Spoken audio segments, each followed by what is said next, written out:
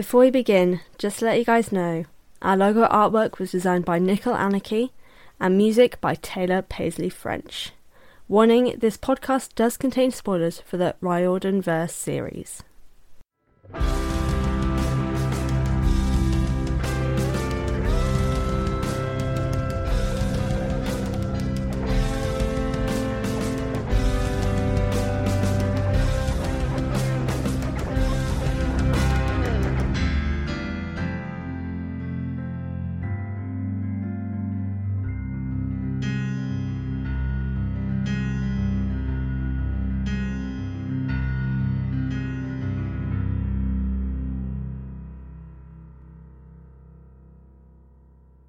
So, as I have unfortunately learnt, when I have guests, my recording software doesn't like that.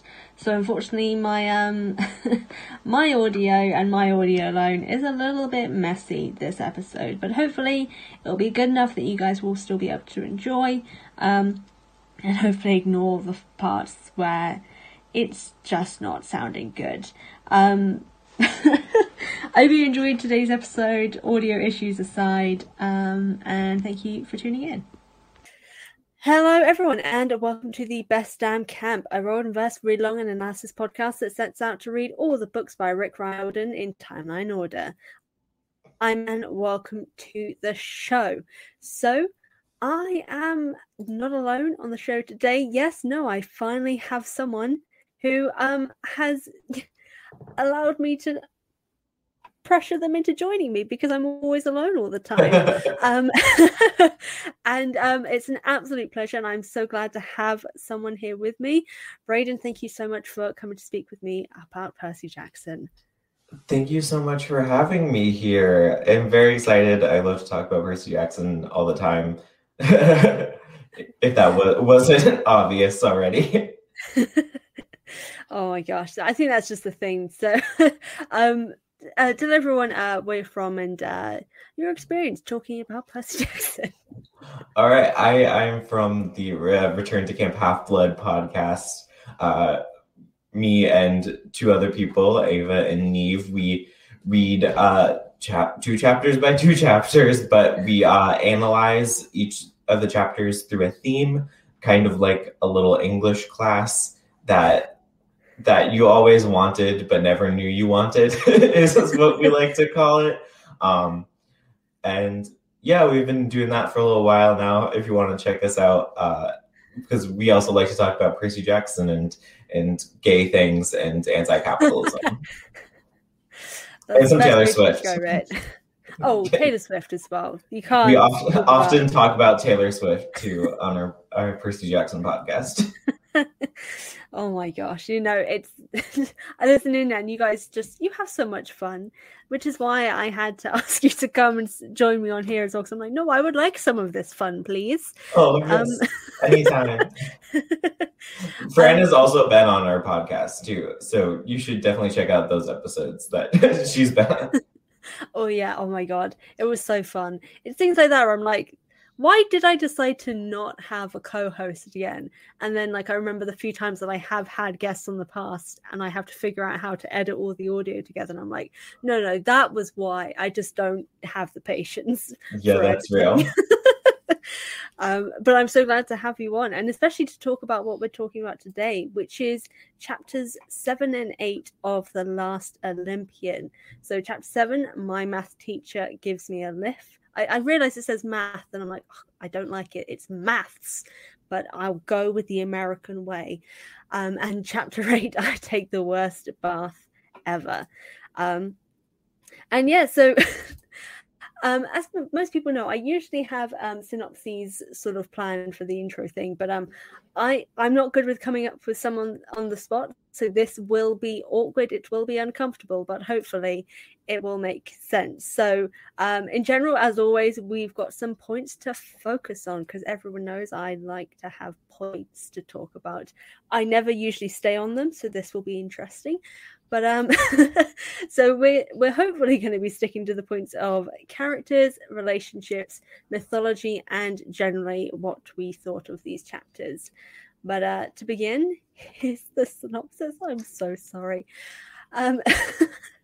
So, with the underworld in havoc and Percy, well, nearly dying and then nearly becoming a murderer at the same time, well, we take a little dip in a river and the ship really begins. But then there's a little bit more murder and eventually everyone gets out all okay. And that's kind of basically what happens. Oh my God, I regret so much when I make myself do these synopses. But hopefully it was fine. I think it made sense. I think it made enough sense.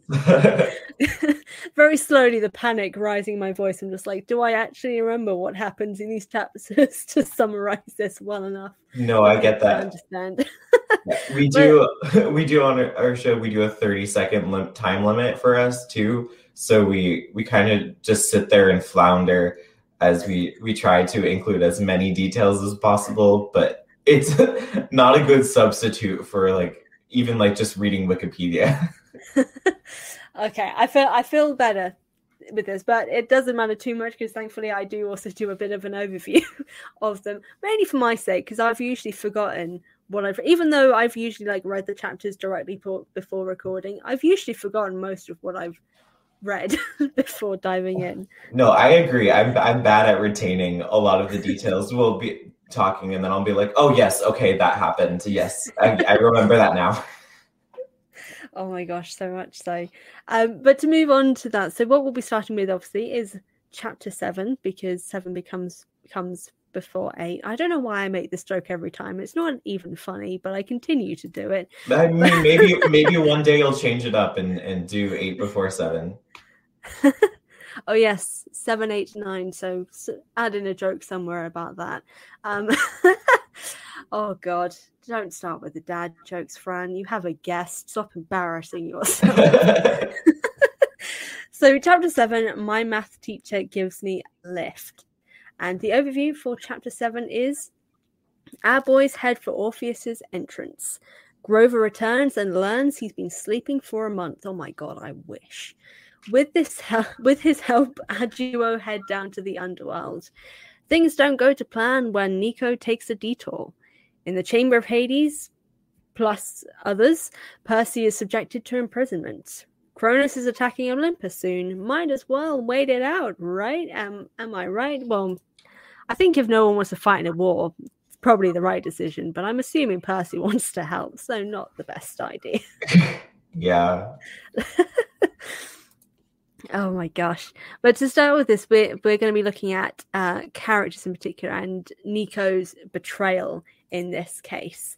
So, Brayden, what did you think to do with Nico sort of I want to put a quote-unquote betrayal for this, because it feels like he does and then he doesn't, because he wasn't meaning it in the way that it ended up going down. Yeah, I love Nico. Nico is my favorite character. So he can do no wrong. And but no, I generally don't think he did that much wrong in this chapter. Obviously he didn't tell the full truth to Percy, but his also the only way he could have actually helped Percy, I think, was if Hades knew what he was doing. So he Hades was gonna find out that they were there anyways. So Nico was like, okay, I'll just bring him to my dad. I'll say hi, then we'll bring him back. And do you do spoilers on this podcast? But we're happy to do it. I usually put a small thing at the start, but don't worry, go for it. Okay, I guess Heroes of Olympus spoiler warning. But since we know that Nico had a crush on Percy this whole time, confirmed TM, that it just kind of feels like, oh, Nico wants his dad to meet this boy he has a crush on, and then it goes badly, which he didn't know was going to go badly. Yeah, he had faith in his dad. I think that's the whole thing. The whole time, obviously Percy gets really peeved at this whole situation. I'm like, Percy, my dude, you would very much do you have done the exact same to impress your father. Just back up a little bit. Nico is a child. He's 12 at this point, isn't he? 12 or 13. Yeah, 12 or 13. He's 10 in Titan's Curse. It's Rick is so bad with ages. This is one of my pet peeves is is Percy is the wrong age for the grade he's in. He's too old for the grade that he's in throughout the whole thing. Like, he's a year older than he should be. I did not know that. And then between the original series and Heroes of Olympus, I think it gets a little even more messy. Or like he tries to retcon it a little bit, but because I think he's supposed to be a sophomore and then he's not. It's weird. Oh gosh, I think that's the one positive of like being from across the sea is like I had no idea. I was just like, oh no, this seems about right. I don't understand the American education system, so this seems accurate to me. It's weird. Every state is different, like based on what age you start things at what time. But based on Percy's summer birthday, he's in the wrong grade. I fell down a rabbit hole of this once. There's an entire Reddit thread about it, doing the math. Which is the only time I ever go on Reddit. Oh my god, especially Percy Jackson's side of Reddit. It's just like it's don't do it, guys. To the people listening, never go to the Percy Jackson side of Reddit. No, don't do it. Don't do it to yourselves. And if you have to, don't engage. You go, you get what you need, and you get out. I feel like I had to learn that lesson a lot. I'm one of those people when I'm seeing someone being like an idiot, I have to tell them they're being an idiot. And that was no. On Reddit, you don't do that. I didn't realize that you weren't meant to do that on Reddit. On Reddit, you can only do that if you have like a PhD and like a backlog of sources for any comment you need to make. Oh my god, so true. Oh gosh. Yeah, the Reddit hole is intense and I do not recommend at all. I feel like Nico would be the sort of person who would be one of those people. I feel like he'd be slightly like me. Like he seems like the sort of person who would want to like start a fight with someone just because he can. I agree. Though I think Nico's more of a Tumblr boy. Oh yeah, than Reddit. Yeah.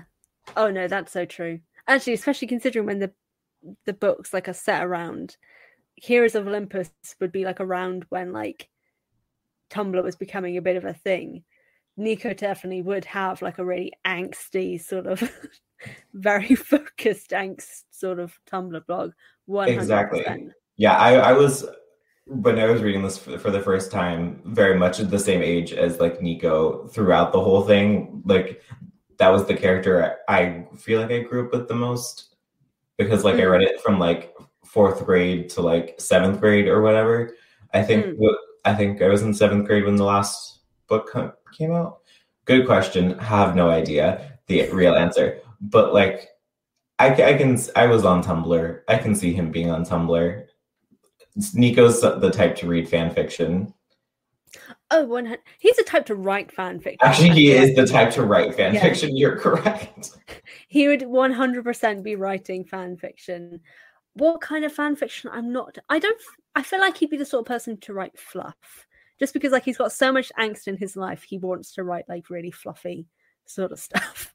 Oh, I agree. He'd be writing the like Percabeth, like just their happy life after everything happened kind of fan fiction. That's the kind that I read. I read a whole like really long one that like I kept up with through months. That was just about them like getting pregnant and having a child. Oh, but that was it. There was no monsters or mythology. They just no plot. Had a nice little life. Yeah.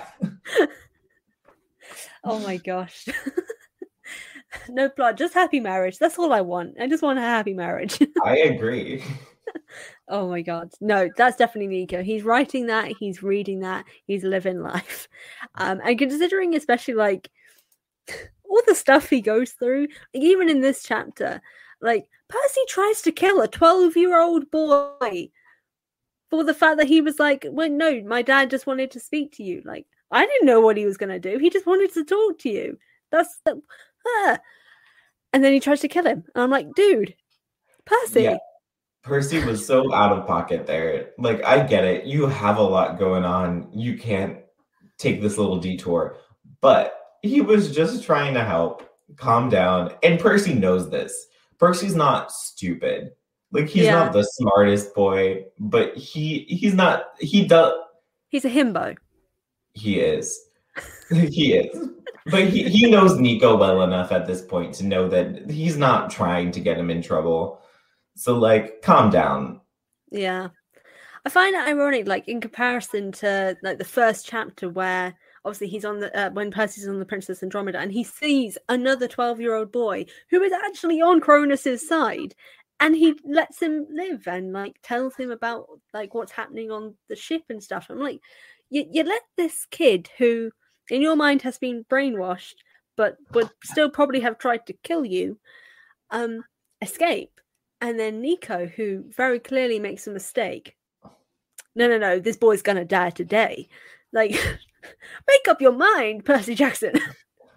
Oh, I mean, this might be a hot take that gets me in trouble, but it's a lot of Percy's fault. Like, he caused a lot, and unintentionally, but he caused Nico to go down the path that he does, and he kind of has to deal with the repercussions of it sometimes. And this is one of those moments where he kind of has to deal with that he failed this kid, which is something he thinks about a lot. It's a huge part of his trauma, I think, is that he feels really guilty for what happened to Bianca, and we see that. And I think that's why he ends up forgiving Nico fast a bunch of times, but he also has to deal with the repercussions of his actions too. Yeah, I think that's definitely a thing. And admittedly, don't worry about hot takes. Like, my podcast is only hot takes. That's why no one likes me.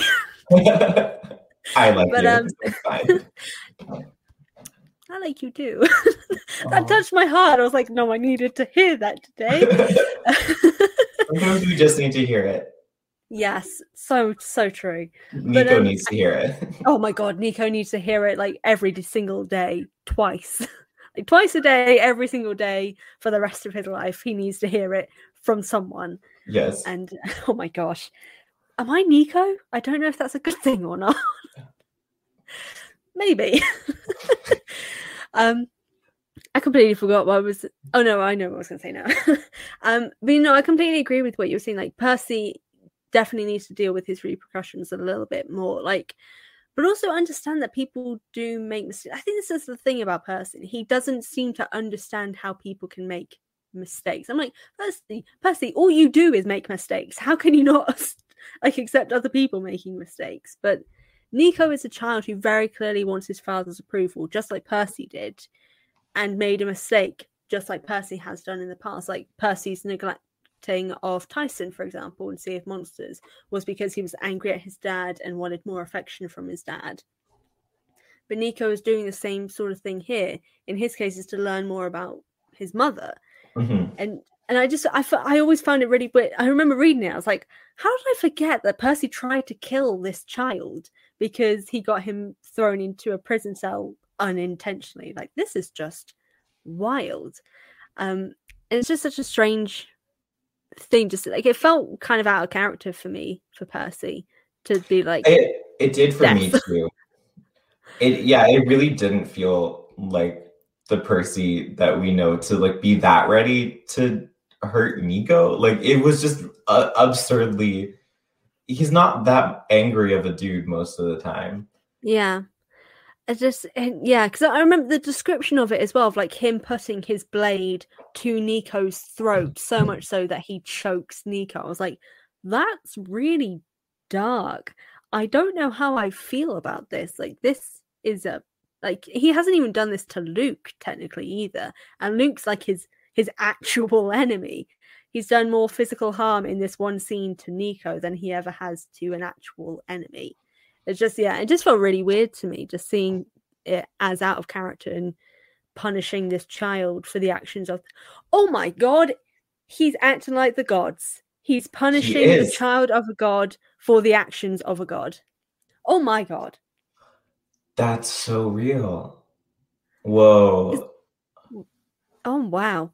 And that's kind of like the whole thing. Like, the demigods themselves, the ones on Cronus's side, are punishing their parents for the fact that their parents have, in a sense, punished them to fight monsters on their behalf for their entire lifetimes until they die. Like, oh my God.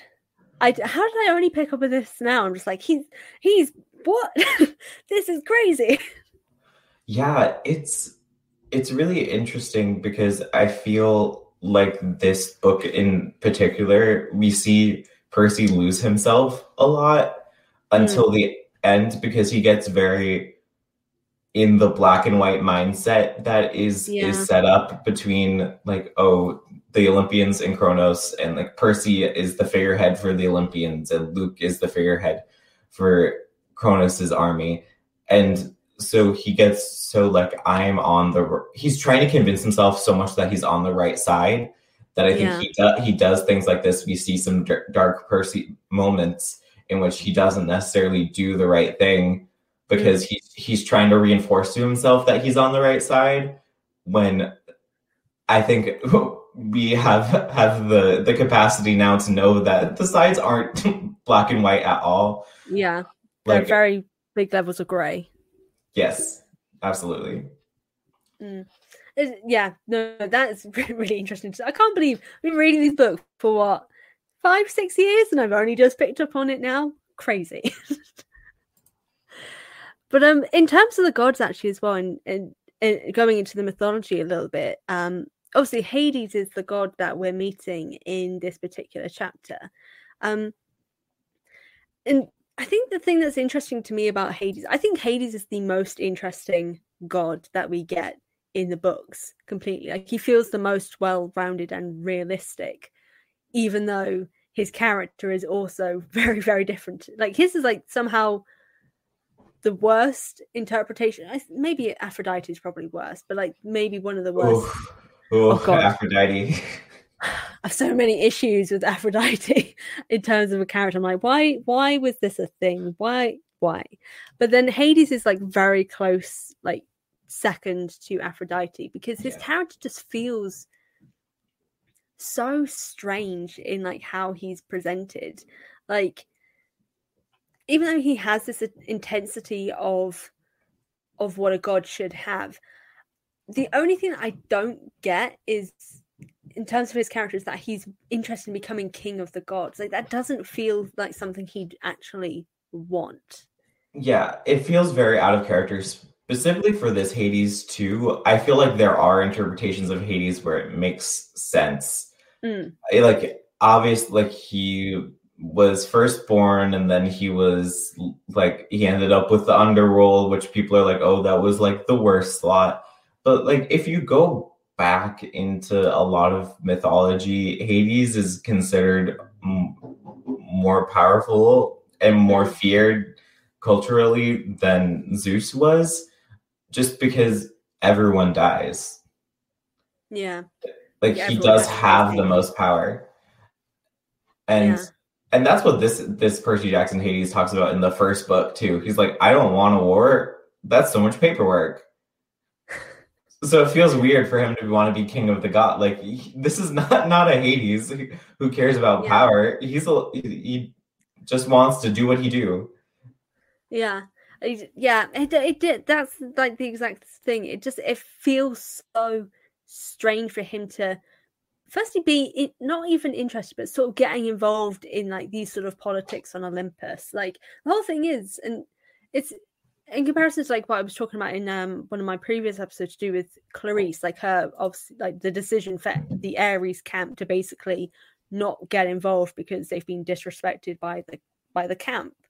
Hades and Clarice, to me, like at this current point, feel very similar. Like, Hades has been kicked out of Olympus. He's not had any respect from them. He doesn't have any involvement with Olympus because they don't care about him. Like, so he's having in that sort of same mindset of, why would he help them? Like, he might as well just let them all die, let them all be destroyed, and he'll come out on top in the end. Although the on top and bit at the end with that, I was just like, not too realistic. But like, the other part, I kind of get where he's coming from. Like, why help someone if they've got no interest in working with you? Yeah, I feel like it would have had a more impactful and deeper meaning if he didn't write in the like, oh wait, and then he'll be the most powerful god of all while everyone else kills each other, because it does make a lot of sense for him to stay out of it. It doesn't make sense for him to immediately join in, because why exactly you said, why would he? They've given him no reason to, so he doesn't have to. Yeah, no, I agree. I think it was literally just like that one line of like, and then I'll be king. Like, just get rid of that and everything else will be perfectly fine. Exactly. And it is just like a really interesting concept, especially with the current Clarice situation as well. Like, these are two people, well, demigod, God, anyway, who have been disrespected. They're not cared about. They are, in a sense, like Percy is expecting Hades in possibly to go and probably face his own doom as well, because he, his family has done it. He's kind of like, no, go die as well. Like, go help them out. I know they've never helped you, but go die for them.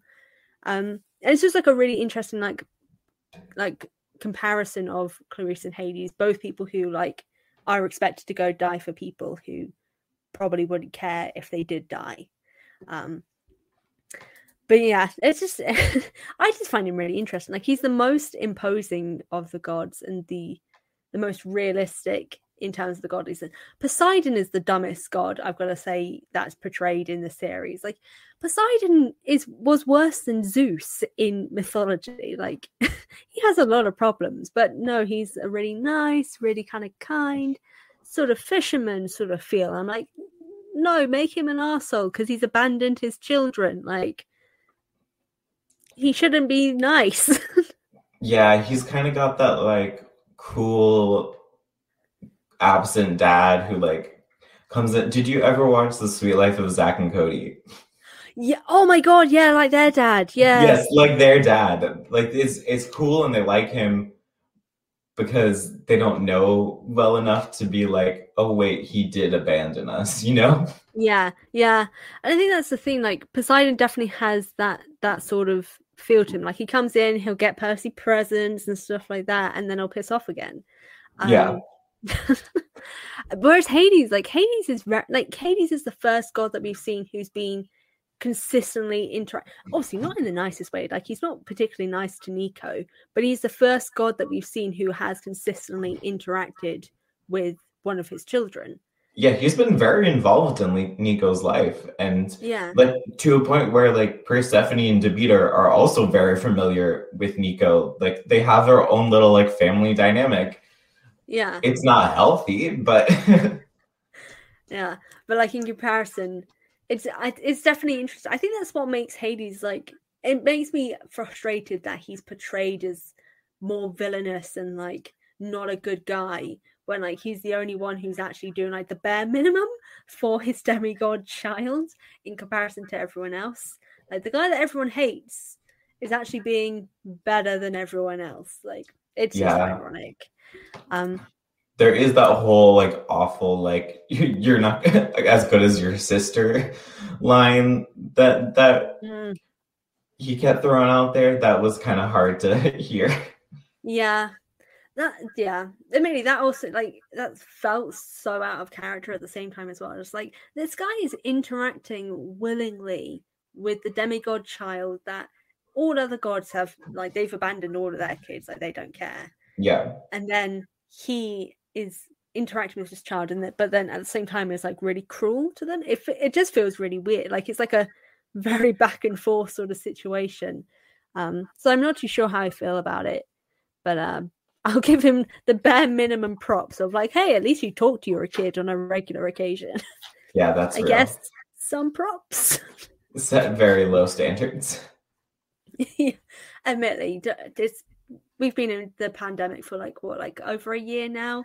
I think everyone's standards are very, very low for anything. That's true. I just read this, I'm like, number one dad in the Percy Jackson exactly. Oh. You've done the bare minimum. Here's an award. Yes. Oh God. But I suppose just to move on to that into the next chapter that follows, which is chapter 8, I Take the Worst Bath Ever. And the overview for chapter 8 is: imprisoned, Percy takes a nap and then tries to kill a child. I just realized we talked about him killing the child in the previous chapter. That doesn't happen yet. Oh no, I got ahead of myself. He's very aggressive in the first one too. He doesn't try to kill him, but it's close. Oh, he thinks about killing him. I think like Nico bows to Hades, and then like he thinks about like cutting his head off or something like that. Oh God, yeah, he thinks about cutting a child's head off. Oh, God. Nico helps him escape, but drains himself in doing so, reaching the. Is it sticks, like a stick, or is it pronounced differently? Because I don't ever know if I'm actually pronouncing it correctly. I've always said sticks. Okay, we'll say that's correct and hope that it is. Reaching the sticks, a warning from a failed hero, does nothing. Taking the plunge, one thought keeps Percy sane.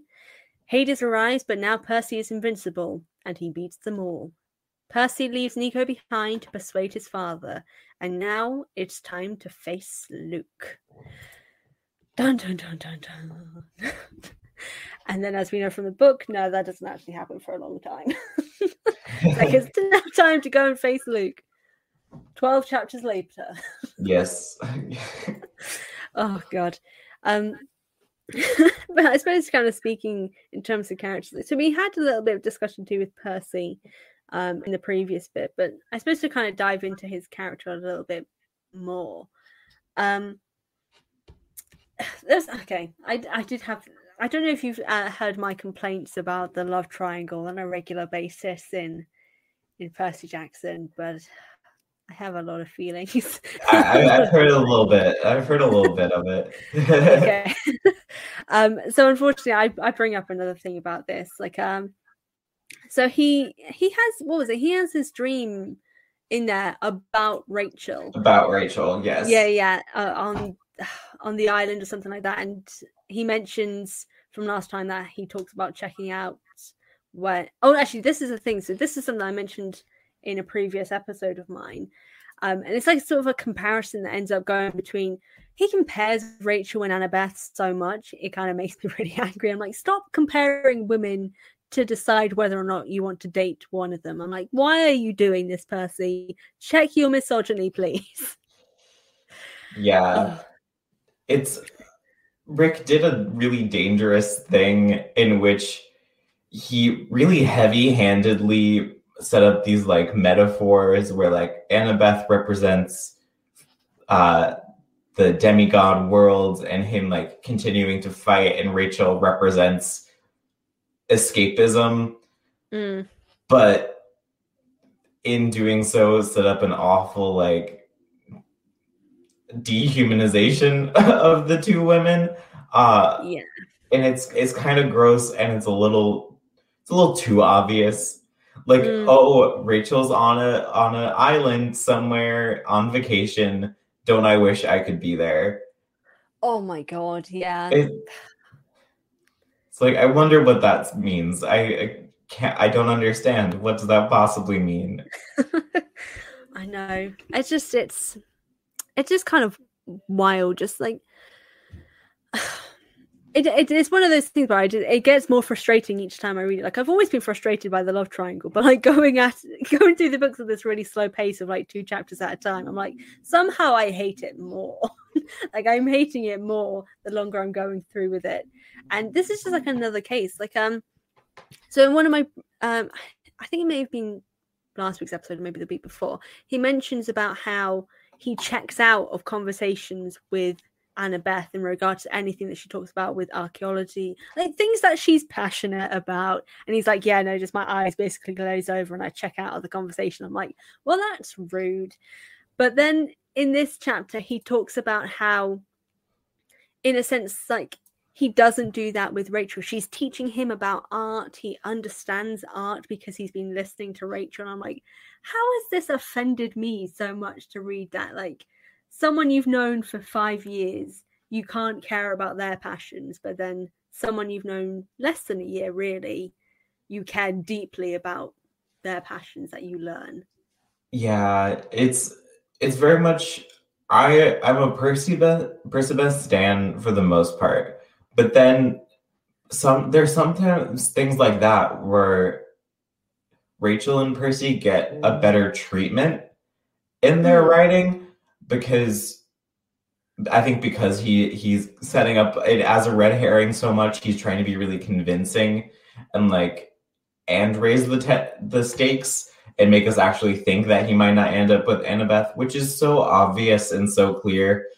But therefore, he tries to improve the Percy Rachel relationship, and like that actually is a really nice thing in a relation, like to like if some be interested in someone's passions enough to like let them teach you. That's a really nice thing to have in a relationship. So why are we letting it happen? You know, like it's a weird choice.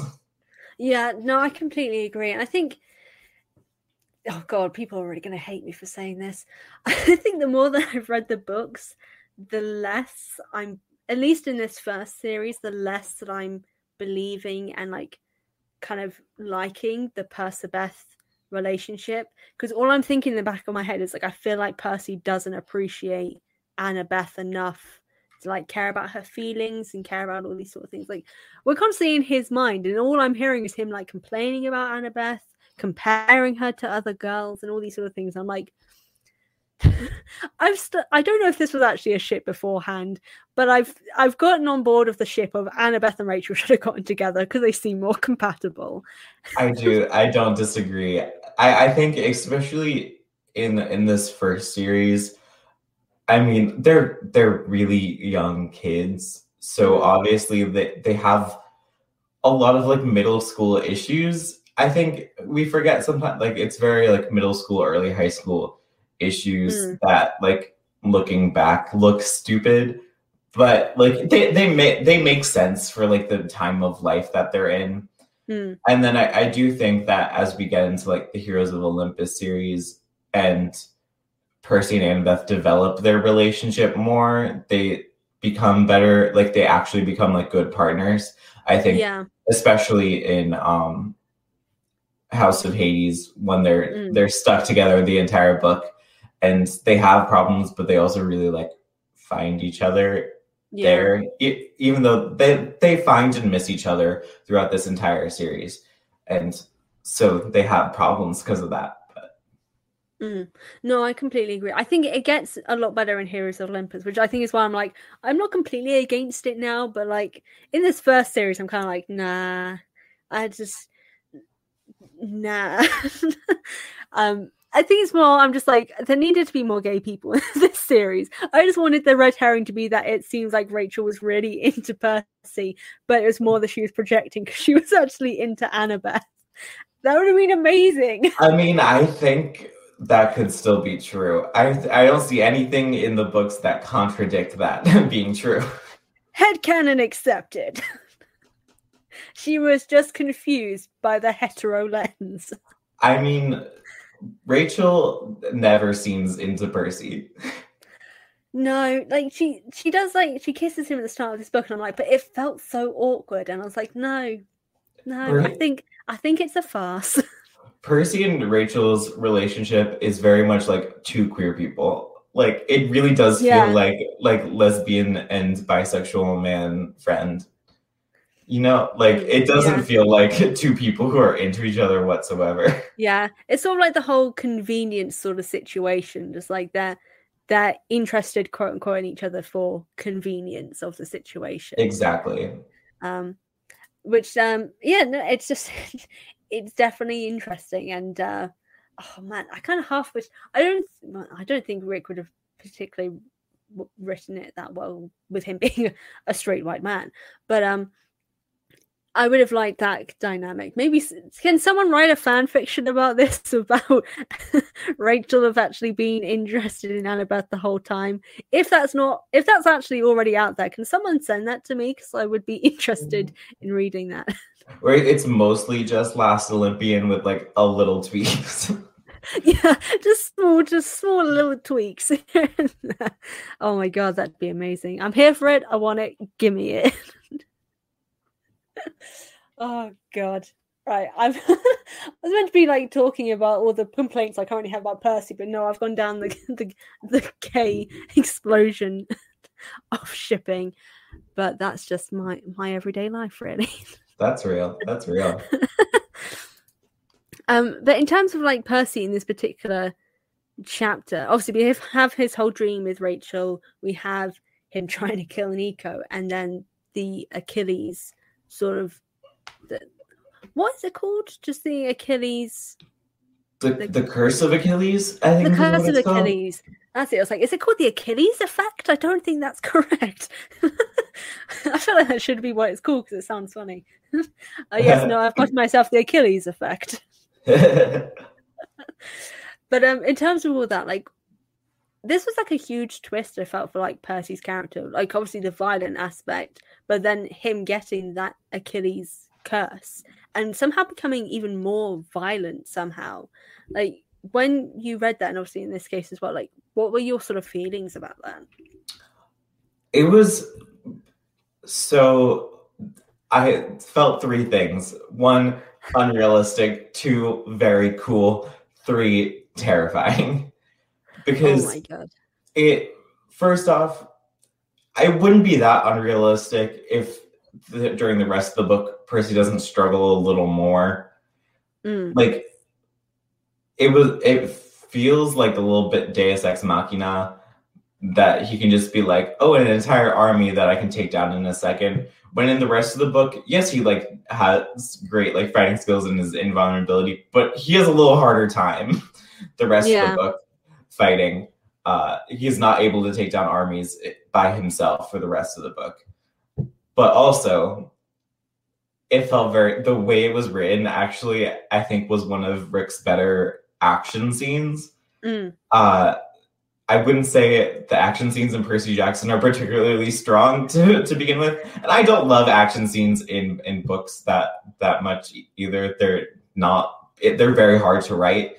But I think this one was actually really engaging to read. And so I thought it was very cool the way it was written, and also just terrifying because we forget how powerful Percy actually is. He is very skilled at hand-to-hand combat, and he also has, we don't see in this chapter, but he has a lot of power, demigod power, and just like fighting power. And now he has like his Super Mario superstar. And so he's kind of unstoppable in this scene. Like, he pins Hades down. Yeah. Which feels not realistic. Yeah, definitely not realistic. But also at the same time, you're kind of like, Christ. Like, and then I think it's the scene after that, like, he turns and sees like Nico's shocked face at like what he's done. And he just looks down at his clothes, like they're covered in bullet holes, arrow holes, and all these sort of things, but nothing's touched him. And like, having that visual afterwards as well, it's kind of like, damn, like the intensity of that. But I totally get with like what happens later. It definitely just feels like an in the moment sort of situation. Everything that kind of follows, like, you feel like he shouldn't be struggling after that, but then somehow he still kind of does. So definitely, yeah. So it's the intensity of it kind of fades quite quickly. I don't know. I agree with you in that. Which is kind of disappointing because you think it'd be like, if anything, I feel like this scene should have happened a lot later, like halfway through the battle. Like, he abandons everyone to go and do this because he sees that they're losing, and people assume that he's just abandoned them, like thinking, nah, this was lost cause, I'm out. And then he comes back with like this all-powerful sort of nature. I feel like that would have like raised the stakes a little bit and had that sort of failure a little bit in the end that he has. At the start, and then that ending of like, I've killed everyone, yeah, sort of situation. I agree. It would have had a better payoff, like literary device wise. Would have it just kind of, because we get it here, it's cool, and it establishes something about him for the rest of the book, but it's kind of now this Deus Ex Machina. I guess it always will be because it's just very OP. But yeah.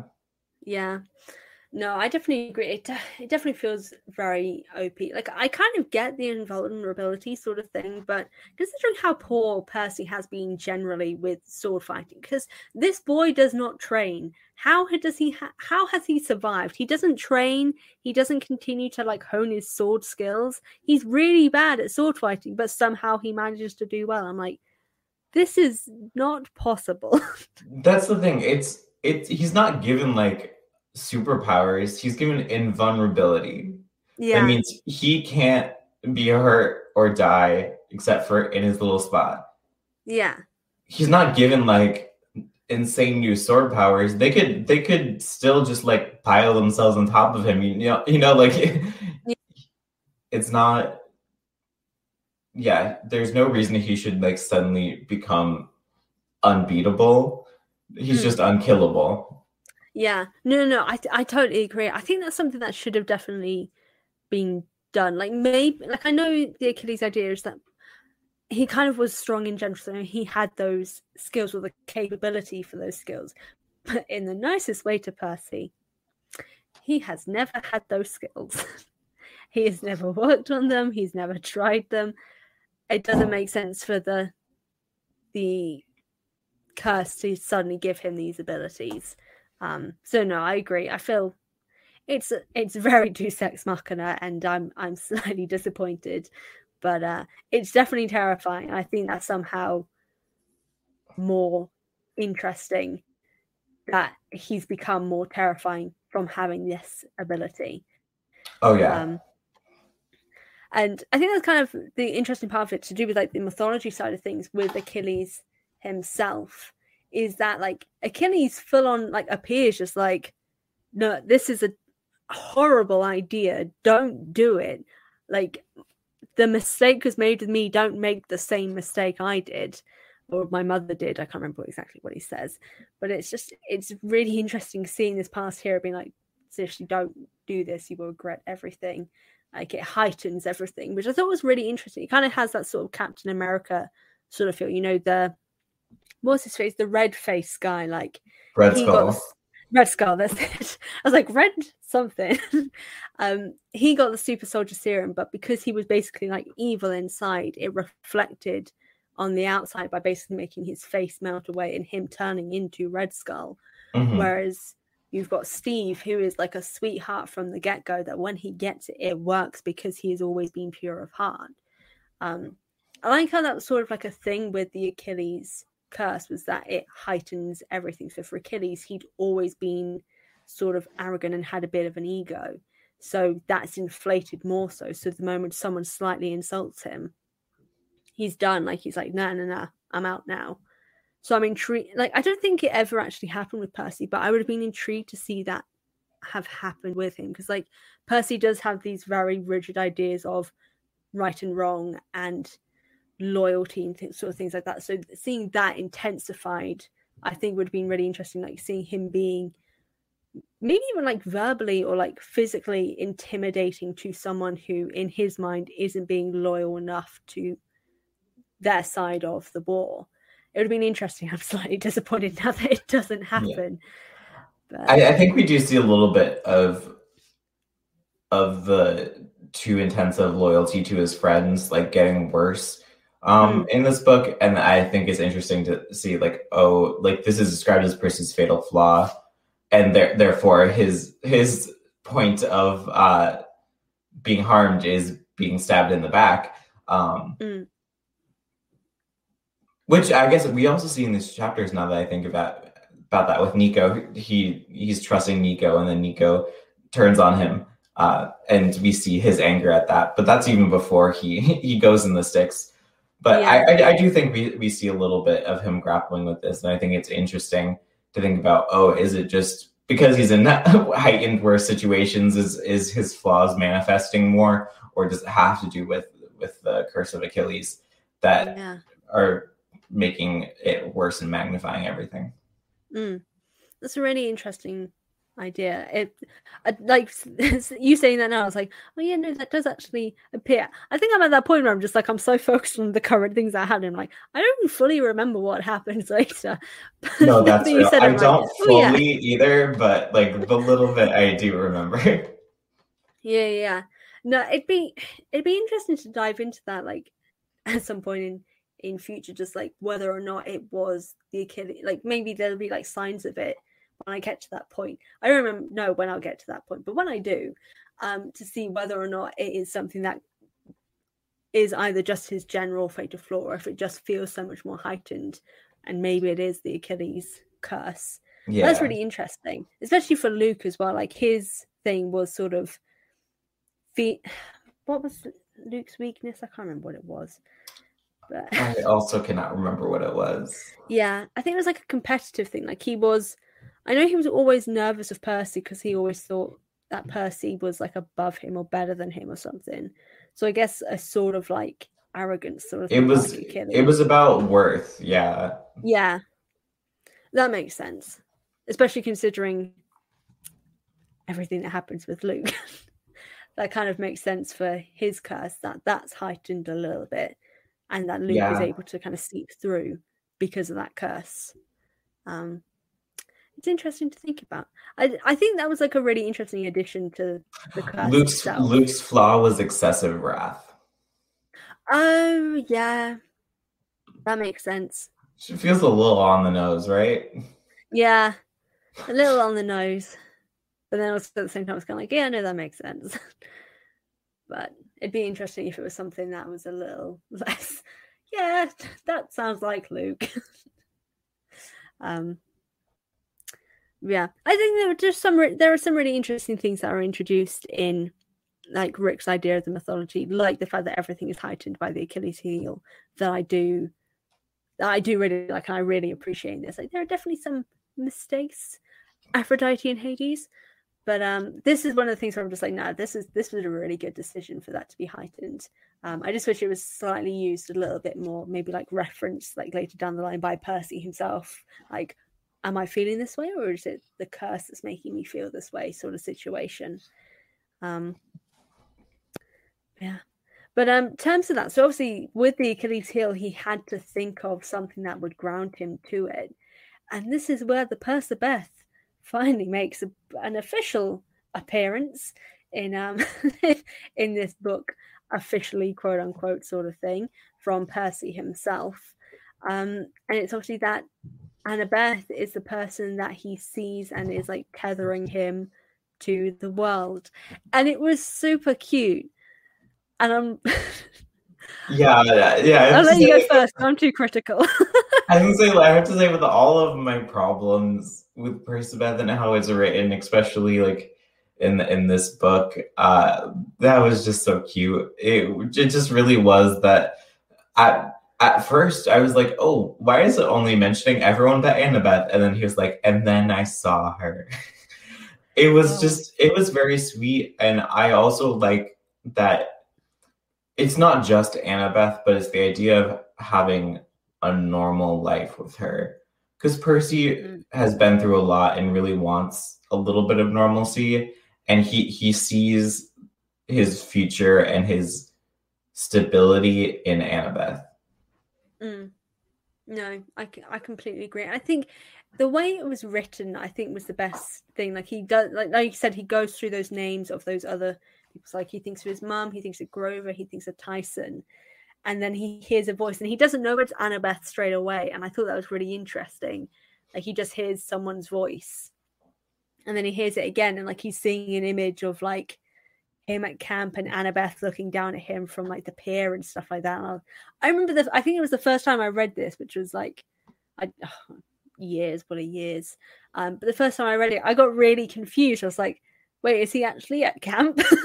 So I had that momentary moment of like, has he teleported? Has he gone through those rivers? It sounds like a power he'd have. Yeah. So that thing, like, he's just flushed out into like he's taken to the person that is his tether, which would be really interesting, but also a bit on the nose. But I remember thinking that. But the fact that like this whole image changes and like he's looking up to Annabeth and she's reaching out a hand to him and he's reaching out a hand to her, I was like, oh, this is, oh my gosh, we finally have it, the final moment for it.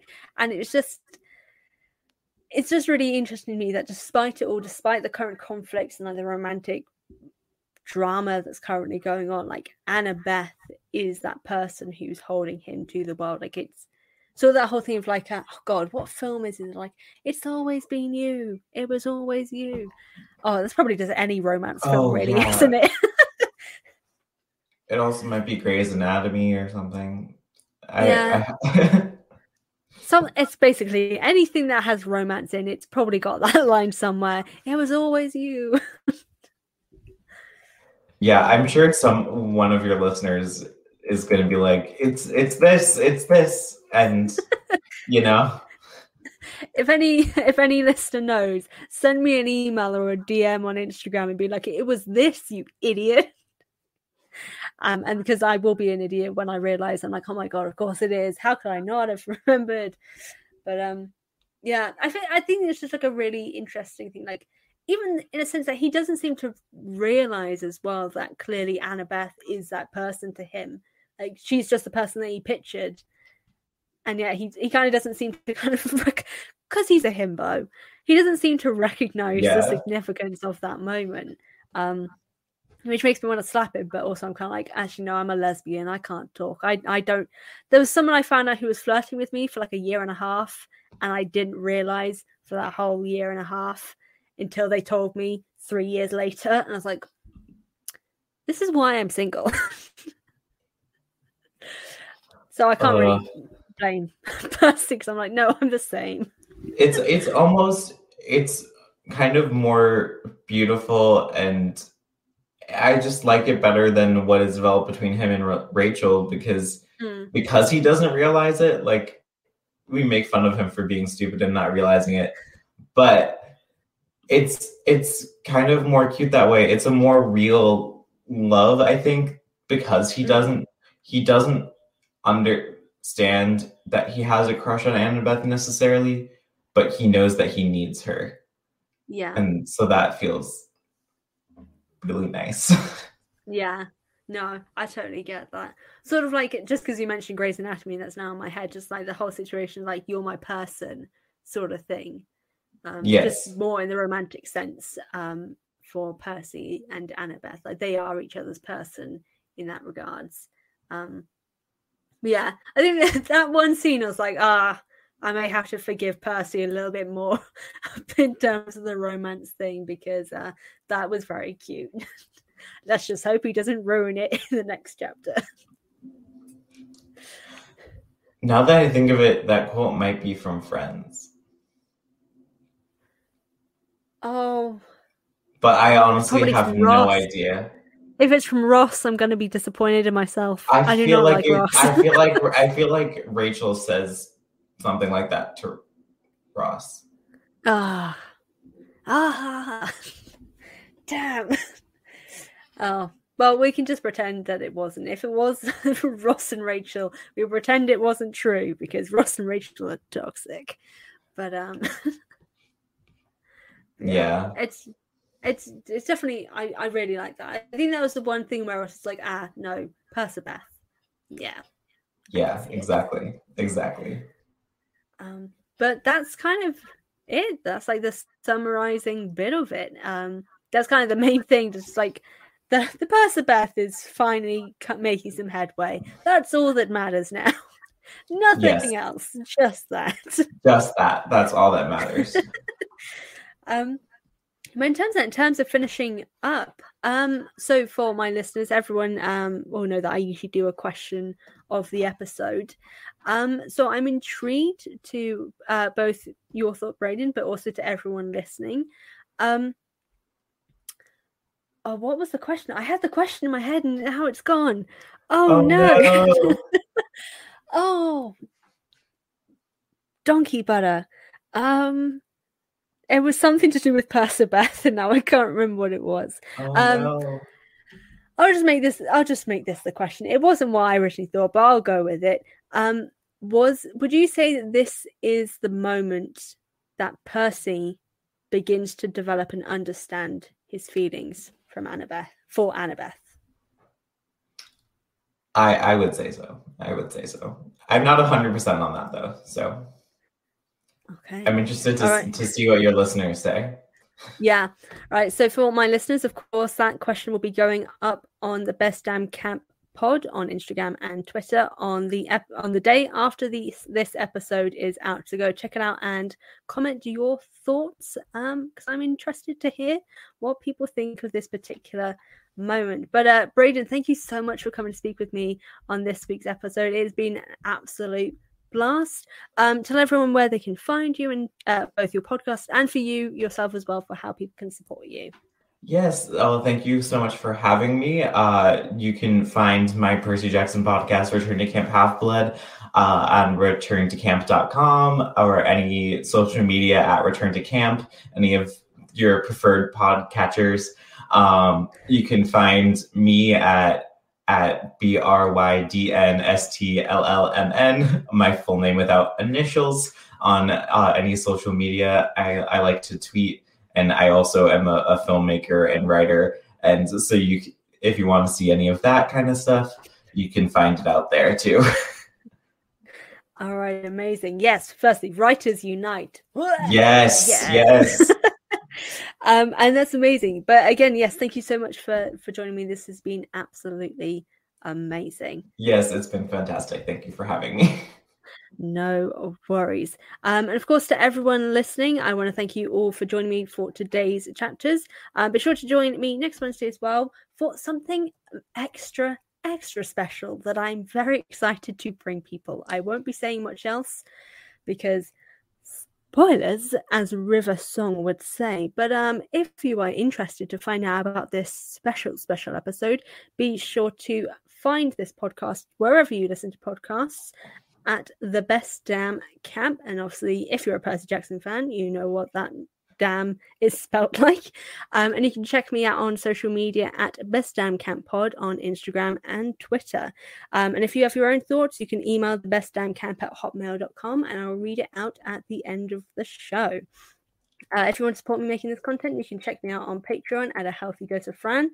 And if you want to know more about my writing alongside Brayden's, you can drop me a follow at A Dose of Fran on Instagram, Twitter, and TikTok, where if you like TikTok, there's lots of gay stuff there. You will enjoy it. Again, thank you all for joining in, and to Brayden for joining me. As always, I've been Fran, your very own hunter, and I will see/speak to you guys next time.